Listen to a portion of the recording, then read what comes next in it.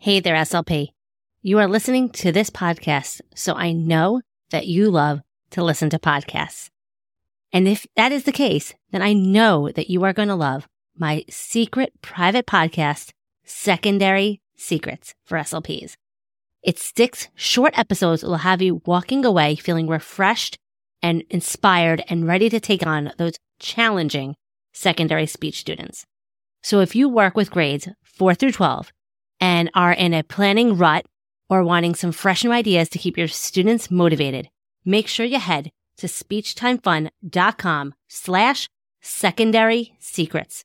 You are not going to find this podcast in your iTunes podcast search browser. You can only get access by going to that link. So head to it now.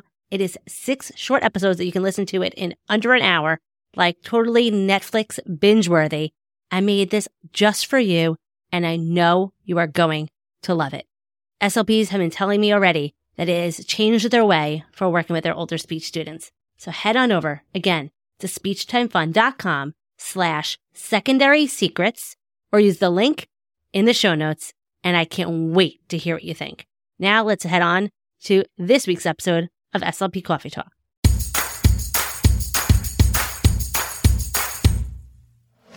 You are listening to SLP Coffee Talk. I am your host, Hallie Sherman, and I am a licensed speech-language pathologist who is in the trenches working full-time in a public school in New York. I am the author of the blog and Teachers Pay Teachers store, Speech Time Fun, where I love helping other SLPs conquer the overwhelm and get back hours spent on prepping activities. I am here to help you be the best SLP you can be and have fun while doing it. Just like your morning cup of coffee, this podcast is just what you need to start the day or week. Let's jump into today's Coffee Talk.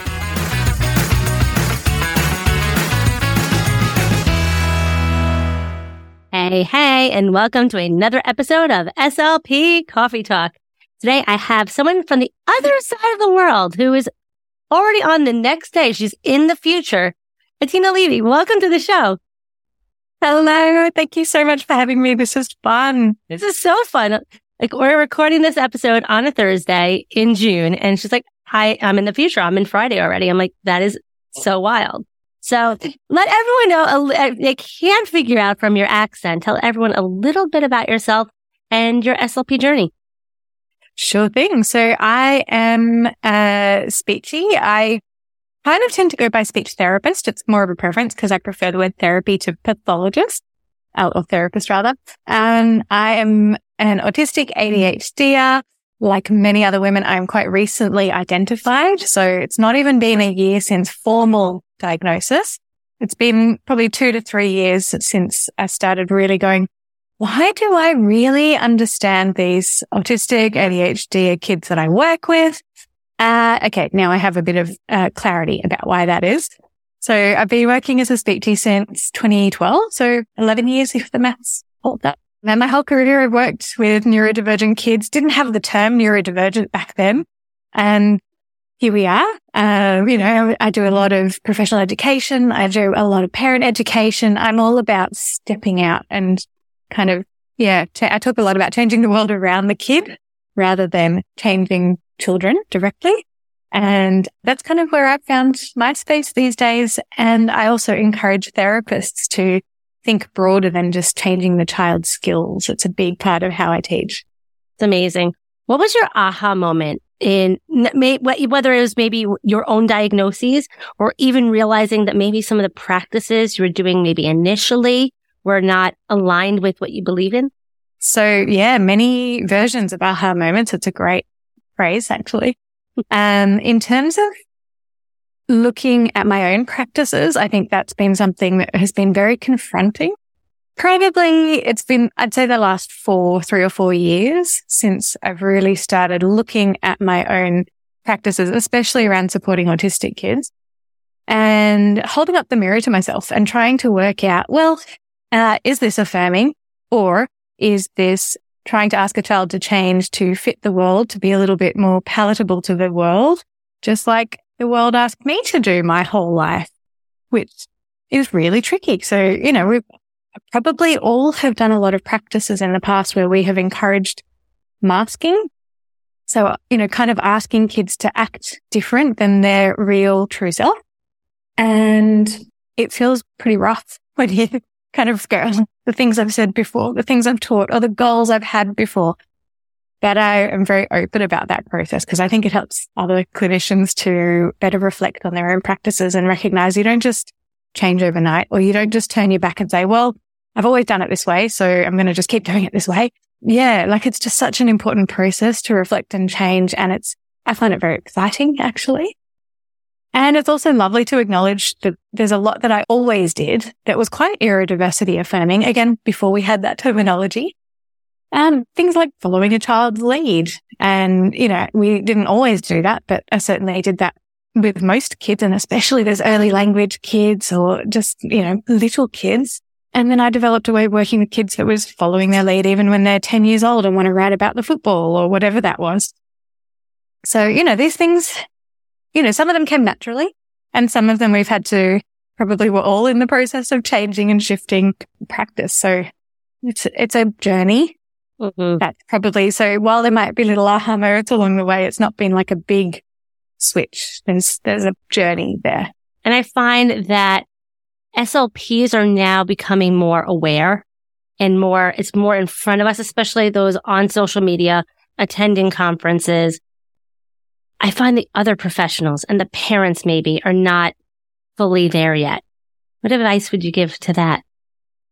It's a very interesting one. And I'm also very curious about the perception of kind of how the movement of neurodiversity affirming practice is swinging in the US compared to in Australia.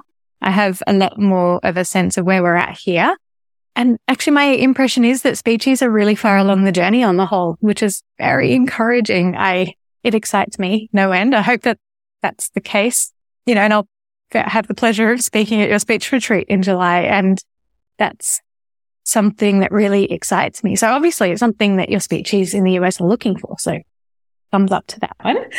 How we deal with it when parents are not aligned, or, you go into a school or you're working in a school and teachers are still teaching behavioral practices and asking for eye contact and invalidating communication unless it's speech.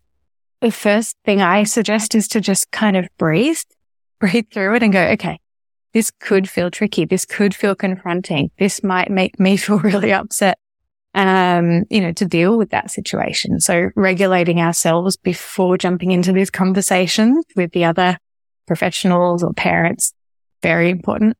And I think like following a child's lead and getting a relationship with a child and building that over time, we have to do that with the grown-ups too. And so if we think we're going to have a, really lovely, positive, therapeutic relationship with everyone in this child's life, it has to build over time. It will be a relationship building process. So sometimes going slowly is good. Get to know the person, whether it's a parent, teacher, or so on. Find out what their beliefs are and find out what their values are and what their barriers are to being along the same path of affirming beliefs as you. So sort of getting curious there. And then, we meet them where they're at to some degree, but we have an advocacy role. We need to support our kids. We need to support our neurodivergent kids in the way that we know is best. So there's a point where we might have to turn around and say to a parent, for example, that school may not be the best setting for your child. I don't jump to that quickly. Let me say that childcare center may not be the best setting. We've tried. They are not receptive. They're not open to learning. This is the minority of cases. It's certainly not, we don't escape these tricky situations too easily, but sometimes we do have to walk away. And in some cases, depending on the service where speeches are working, sometimes it's appropriate to say, we're not the right service for you, or I'm not able to provide the support that you're after. If you've already tried all that education for the family and, supporting them to understand your approach, where it's come from, sometimes walking away is necessary and hard. Wow. So that's such great advice. And that can be hard, really hard, especially in a school and you might be the only provider. So sometimes we're out of choices. Exactly. Can you share more about neurodiversity affirming practices when it comes to assessments? Something I think about a lot. I'm actually working on something, brewing something in the background at the moment to go a lot deeper into the training around this. So I was listening to a podcast recently, and I'm not going to name where it was or who it was, but a very prominent speech therapist who is very closely linked to one of the big assessment companies was recently asked about how to use the self-5 in a neurodiversity affirming way. And it was very confronting to me. I don't think she understood what that meant at all. And she just talked about how autistic kids just need to be rated on their social skills, and the pragmatic profile is quite appropriate. And it's quite fine because it helps them in their life. Was it something? I'm paraphrasing wildly, but the vibe was that somebody from within that world of standardized formal assessment had no read on the fact that, let's just focus in on the pragmatics profile checklists, for example, that is quite invalid when we're talking about autistic or neurodivergent social skills. I'm using inverted commas for those who can't see. And one of the key things that we know about neurodiversity affirming practice, and one of the big principles, is the idea that neurodivergence is about being different, but not wrong and not broken and not incorrect. And there's something I would encourage your listeners to look up or research a little bit more about around the double empathy problem, if that is not familiar to them. In a nutshell, the double empathy problem says that autistic individuals are not the ones with bad social skills and not the ones at fault for when there's breakdown or, sort of challenges in social interactions between neurodivergent people or between autistic people and allistic people, not autistic people.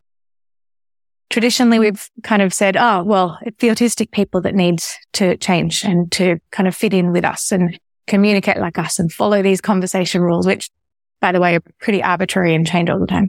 So the double empathy problem is an idea coined by an autistic researcher, Dr. Damien Milton. And he basically says there's different ways of being social, and there's different ways of interacting, and there's different ways of considering other people and having empathy towards other people. And they are different, underline different, wrong.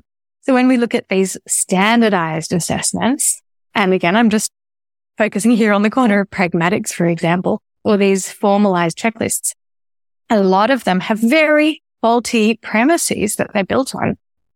They reflect what we're looking for in terms of neurotypical social skills, but they don't reflect the reality, the internal reality of an autistic person. They don't reflect the fact that neurodivergent interaction and communication skills can look very different from neurotypical social skills. So, even the term social skills is a bit of a dirty word these days, which is really interesting. Social communication skills.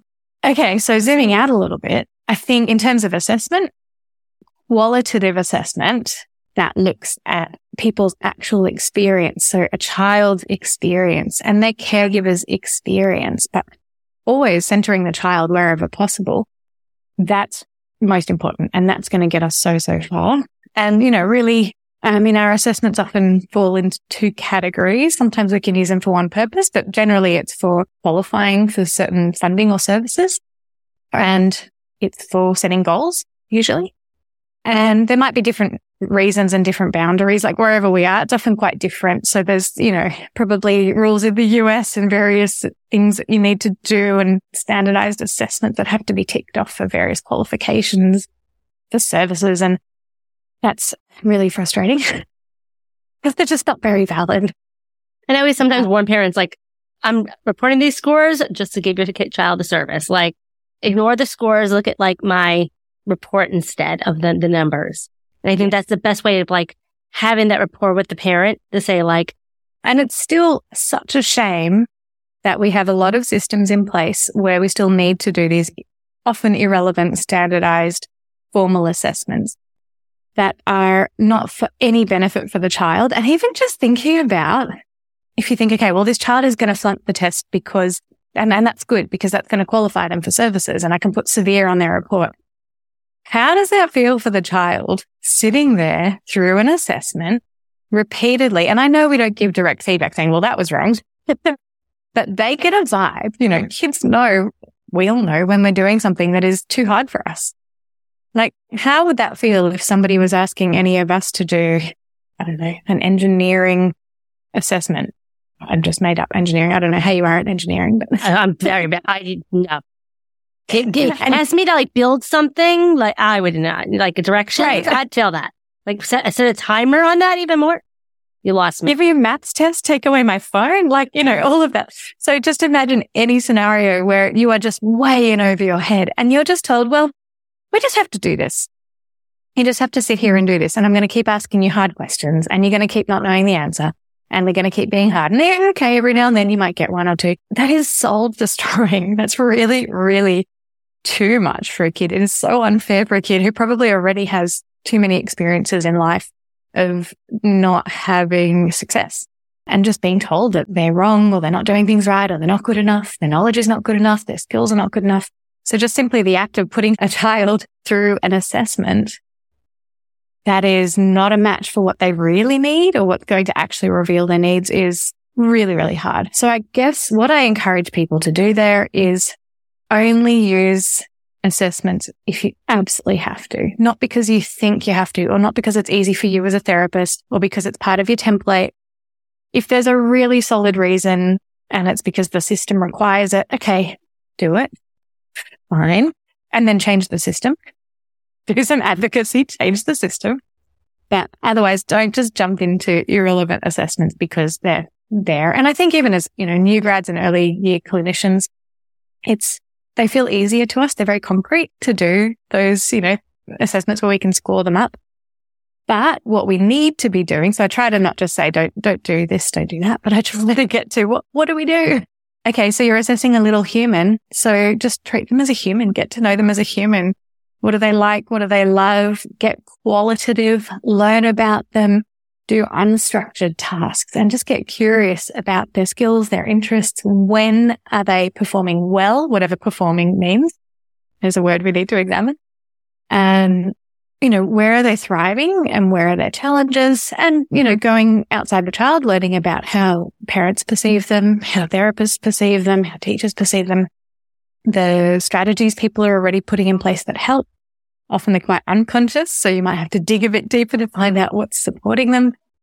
That's the kind of assessment that truly supports a child, because that's where you get a real, genuine understanding about who they are and where the gaps are. So I feel that there's a lot of space for much improvement, at least in Australia, and I think it's pretty broad in how confident therapists are to do qualitative assessments. I don't know. What's your read on how that goes in the US? I find often we're not comfortable with it, yet also don't have the time.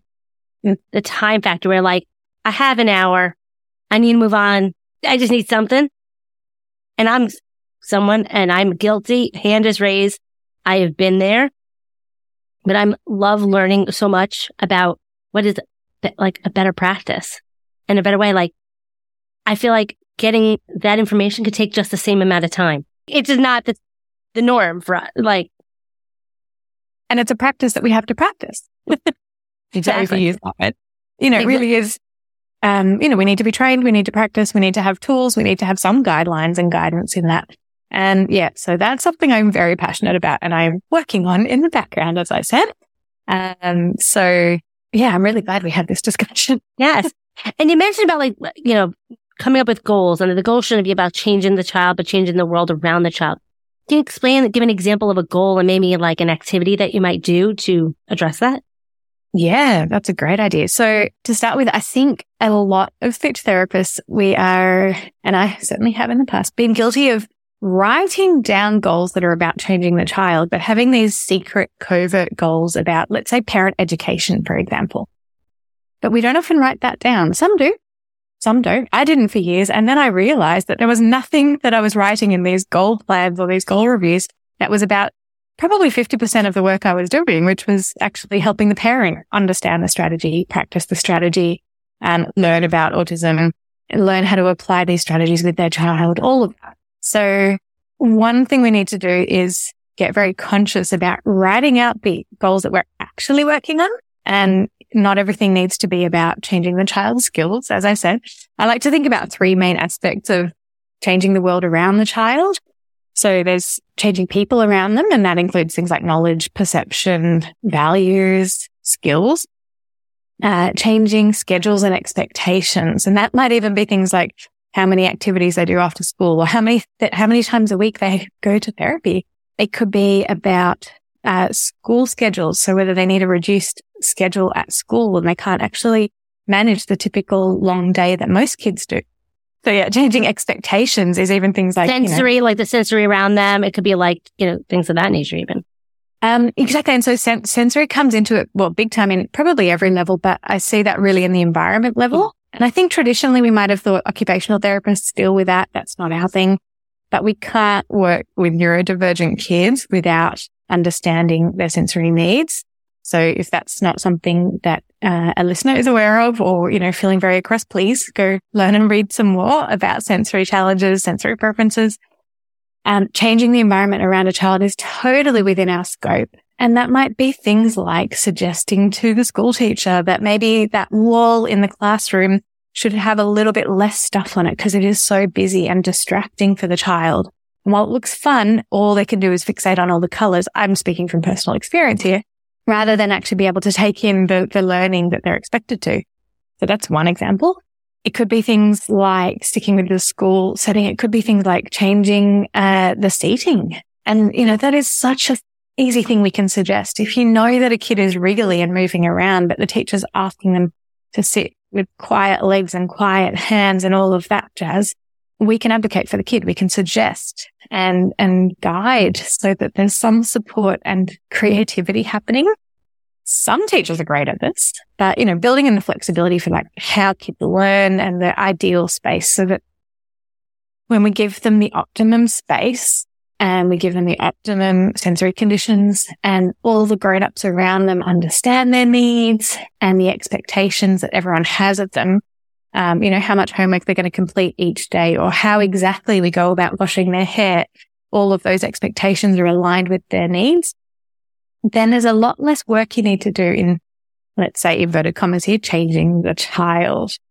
So we have to get creative sometimes. Again, this is so variable how much it's in our training to go, these are some things you can work on with a child, but it's actually not with the child. It's with everyone else and the whole world around them. You just go a lot further when you take that approach. I love it. I love it that you were always doing it indirectly. And now you're saying, wait, let me just put this out there that this is what I'm working on. I'm not working on changing the child first. Let's fix the environment around the child so that the child can be successful. And write them down, call it out, educate others. This is what I'm doing. Yeah. It takes a bit of advocacy and creativity in some cases, but it can be done. Love it. Can you give an example of a goal/activity that you would do with the child directly? Okay. So a really fun one I did a little while ago was with a boy who was about 11. Really, really struggled with literacy.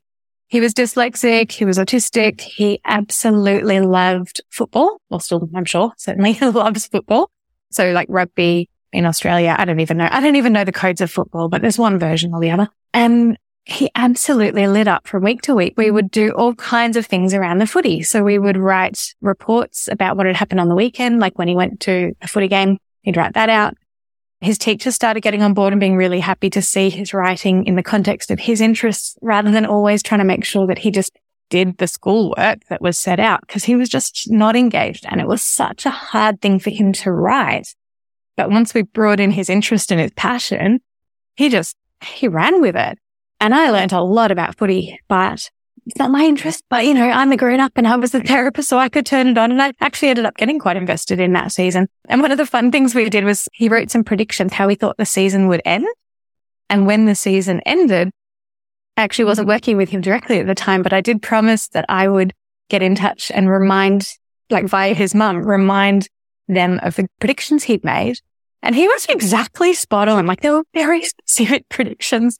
And so the feedback that I got from the parent was just how amazing it was for him to feel this success in life, to feel that he was knowledgeable and he was an expert, and all the writing stuff that happened incidentally, let's say, because of this writing and typing that he did around his interests. It just came quite organically. So that kind of work around, bringing the goal, the thing that we want to teach them, the thing that we know will help them long term, bring that in line with their interests wherever possible. You can do that with anyone of any age. I love it. So amazing. Thank you so much, Adina. Where can everyone learn more about you and everything you have to offer other than signing up for our July 22nd speech retreat at speechretreat.com? Where can everyone learn more about you? Yes. So I will be talking about affirming approaches to supporting behavior at that event, which is very, very exciting to me. So please do come to Speech Retreat. I also have a free checklist for your lovely people, and there will be a link in the show notes, I believe. Yes, and that is called the Neurodiversity Affirming Speech Therapy Practices for SLPs Supporting Autistic Children.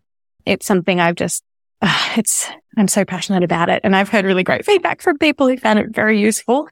So please go and grab that checklist.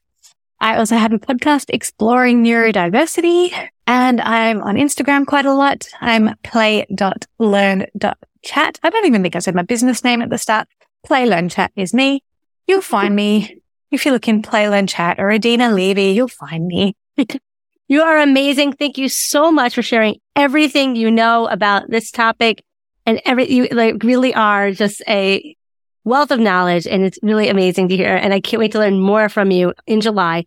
I always end my episodes with a joke because jokes are fun and a great way to build rapport. How can you tell that the ocean is friendly? Oh, that's a good one. Something about waving. It's got to be something about waving. It waves. You got it. I think you're like my first guess that got it on in some further capacity. So yeah, I know that's funny, but I want to get this right. Thank you so much for this chat. And it's been a delight. So I can't wait to share more with your people at Speech Retreat. You are so welcome. And until everyone next week, stay out of trouble.